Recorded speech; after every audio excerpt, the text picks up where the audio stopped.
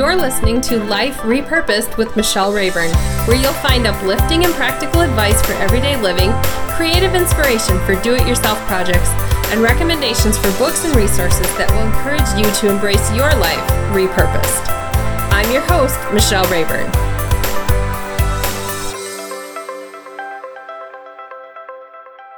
I'm so glad you came back for another episode of Life Repurposed. This week, we're going to be talking about perfectionism, paint, and peace. I'm inviting you into my living room so that you can have a little chat with me. It's like we're sitting down and having a cup of coffee together. And I just love that it feels like I'm talking to a bunch of friends who are out there somewhere. And I hope that someday we can actually meet in person. This time, in talking about perfectionism, paint, and peace, we're going to be looking at how perfectionism might be the thing that's keeping you from your wellness goals and holding you back. We're going to be looking at a recipe that I promised for chalk paint, where you can embrace imperfectionism in the furniture and the projects that you do, and just go with it and let it be shabby and be a little bit chic. And so I'll give you that secret recipe for chalk paint. And then we're going to be talking about peace. And I'm going to share a book with you that is a resource that I think would help anybody who's struggling with perfectionism. And some of you might be extreme perfectionists, and some of you might be just a little bit perfectionistic, but that's okay, because I think we can all pull something out of that we can apply to our everyday lives. So as we get started with Inspired Life, this time we're going to talk about wellness and perfection. And I want to share a little bit of my own story. I have been a dieter, I think, since junior high, pretty much my whole life. Somebody who has struggled with going up and down on the scale. And I want to be honest with you about that, because I'm talking chunks of weight here and there where it might be a pregnancy, or 24 years ago I gave birth to my last baby and I'm still struggling with getting those 50 pounds off, that kind of thing, or just this perception that we have. When I look back to junior high, I realized that I think I was overweight, and maybe by the charts and standards I was, but as I think about it now, I realize that I really wasn't overweight, but somebody told me I was fat. Some kid at school, maybe a doctor on a scale made some kind of motion or said something. I remember not squeezing into the same clothes that my cousin could wear. And so I just remember thinking, okay, there must be something wrong with me, because I'm a lot curvier than some of the girls in my class. And so that began this journey of eating Ho-Hos for lunch in the cafeteria in high school and drinking a Diet Coke with them, which I know makes absolutely no sense, but that was sometimes what I would do at lunch. Then when I had my children, I've had times where I've joined weight loss centers, and I won't name any because they're all good. I just don't want to criticize one or the other. Really, the principles of it is they want people to get healthier. But what happens for me whenever I join a weight loss plan is that if the scale doesn't do exactly what my health coach says it should do, then I get frustrated. And this week I talk about this in the blog, so if you want to learn more about it, I talk about a couple of different things in the blog than I am on the podcast and the video blog, but I just want to tell you that part of my story, because it's important to know that for some of us, when we get on the scale, it's just a frustrating thing. A couple of years ago, I had let stress really get to me, and I was stress eating, and the scale was starting to go up even though I had made some really great efforts to get it down. And I felt like when I decided finally to get healthier, that it just wasn't moving. And I know there was some adrenaline involved in that because I was under stress, like I said. I wasn't sleeping well because of stress. I know I wasn't eating well. I was filling up on all kinds of junk just kind of out of emotional eating, and justifying it because I thought I deserved it. And when you're not sleeping and you're stressed and you're just allowing that adrenaline to build up, then your body does weird things. And then add to that the whole perimenopausal, premenopausal thing, whatever you want to call it. It's not fun, and it really messes with your hormones. So as a 49-year-old right now and going through that transition into menopause, I'm seeing that I can't lose weight like I did when I was 25. So what happens for me is often I will get going and I will do it all right according to what my health coach says I need to do. Right now I have a health coach because my husband and I are enrolled in Liberty Health Share, which is an alternative Christian sharing ministry that It's an alternative to health insurance. And as a part of that, because I'm not at my ideal body weight, I need to have a health coach. And I have to check in with that health coach monthly and set goals. So as I was setting goals and following my tracker and just staying on plan, the pounds were not coming off at the rate that my health coach said they should. I don't love that word should. So when somebody says, well, if you eat this many calories, you should lose 1 to 2 pounds a week. Well, for me, that just doesn't happen. So when I would step on the scale and I'd find out that I lost 1 pound a month, that was frustrating. And so if I have a week where I've done everything right, and then I hop on the scale and it shows a gain, that's even worse. And that's when I start to tell myself I'm a failure. But I've learned to ask the question in my journey to wellness, is that really failure? Is it really failure if I am working on sleeping, I'm working on eating right, I'm working on exercising more, I'm doing all the things that would get my stress down, get my adrenaline worked out, make my body healthier? If I step on the scale and it doesn't move, does that mean I've failed? No.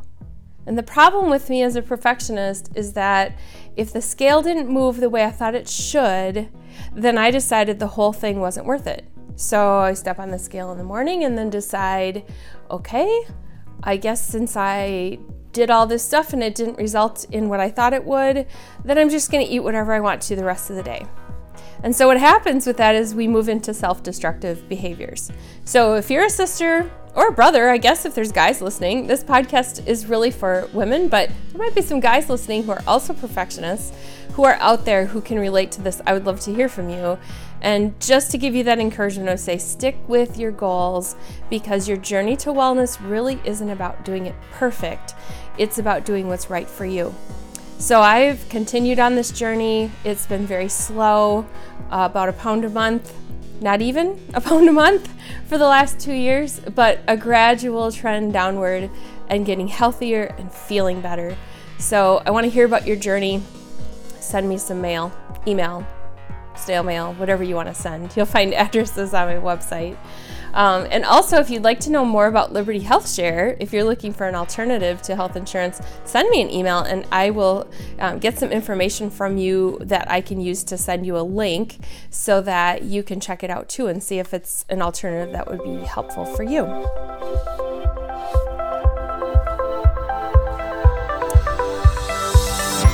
In our before and after, I promised you that I would share a recipe for chalk paint.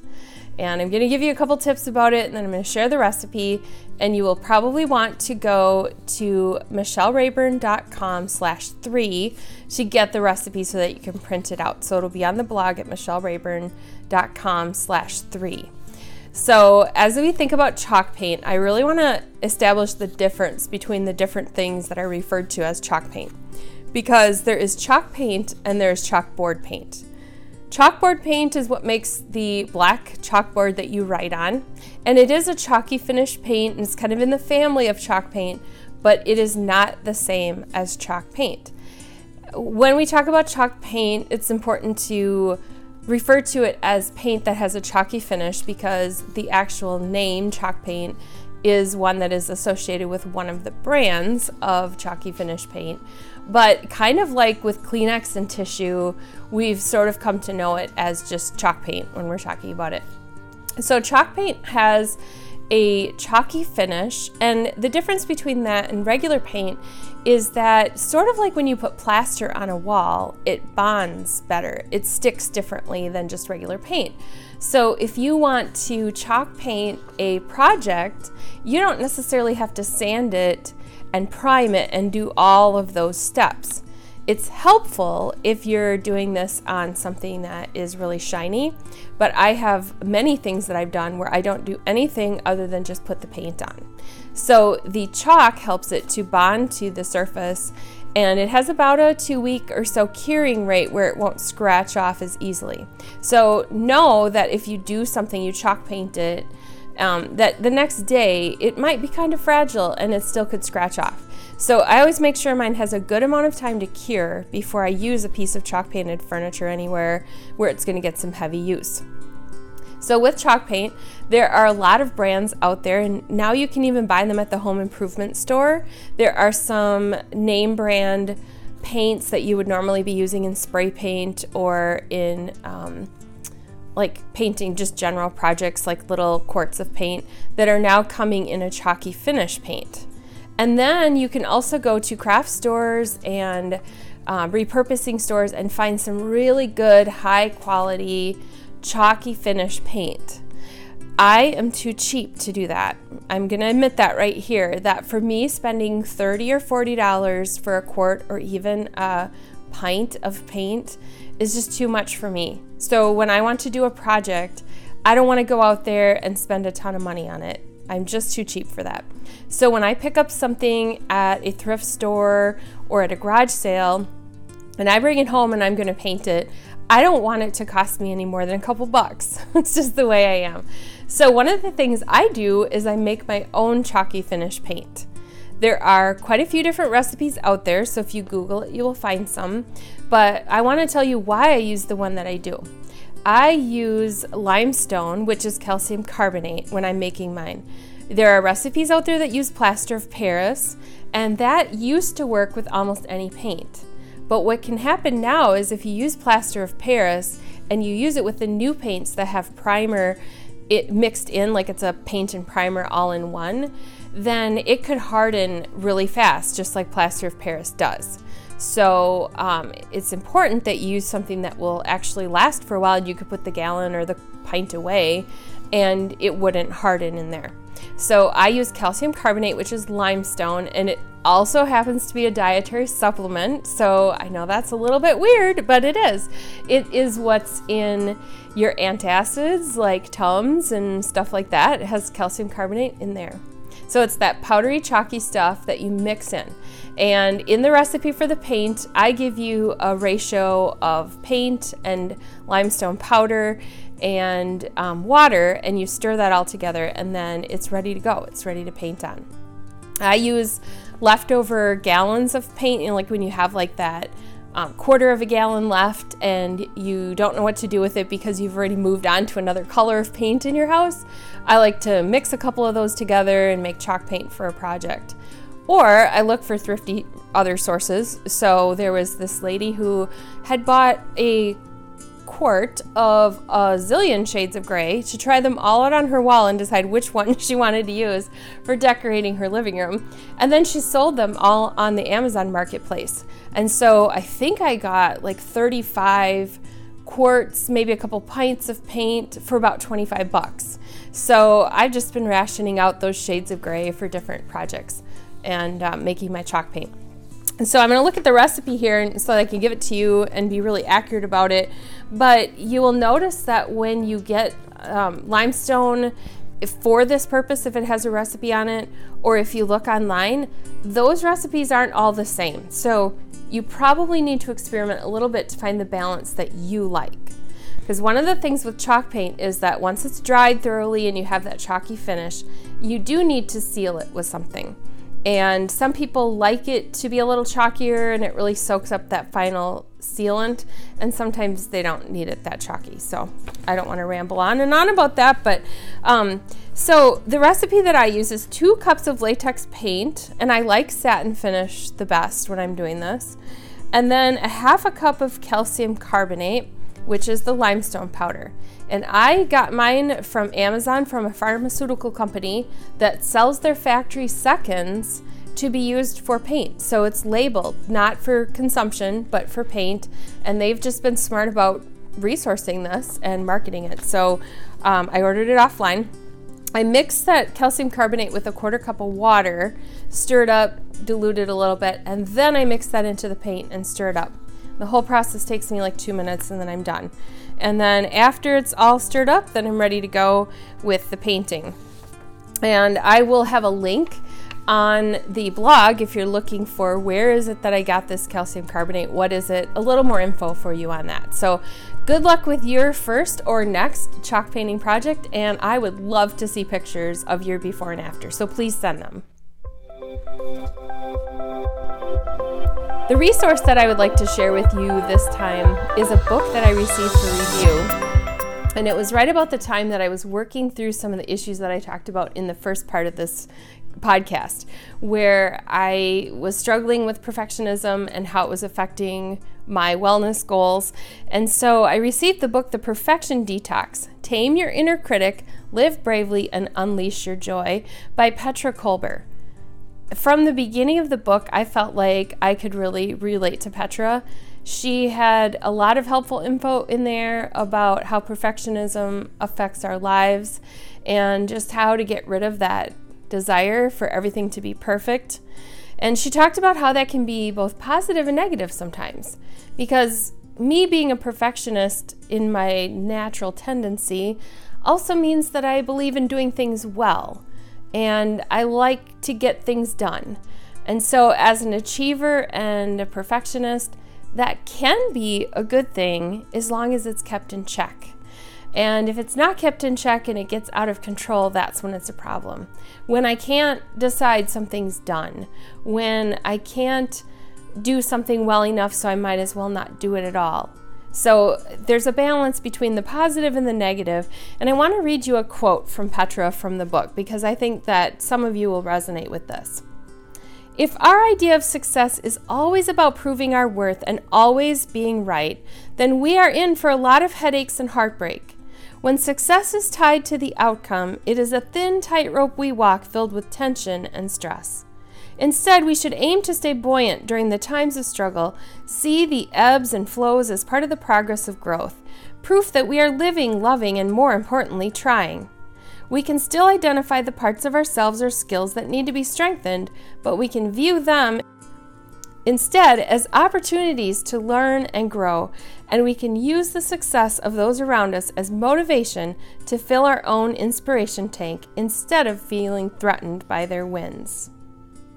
Viewing our weaknesses as opportunities is so freeing. When we look at our weaknesses as an opportunity to grow and learn something instead of a failure, then it motivates us towards the next thing.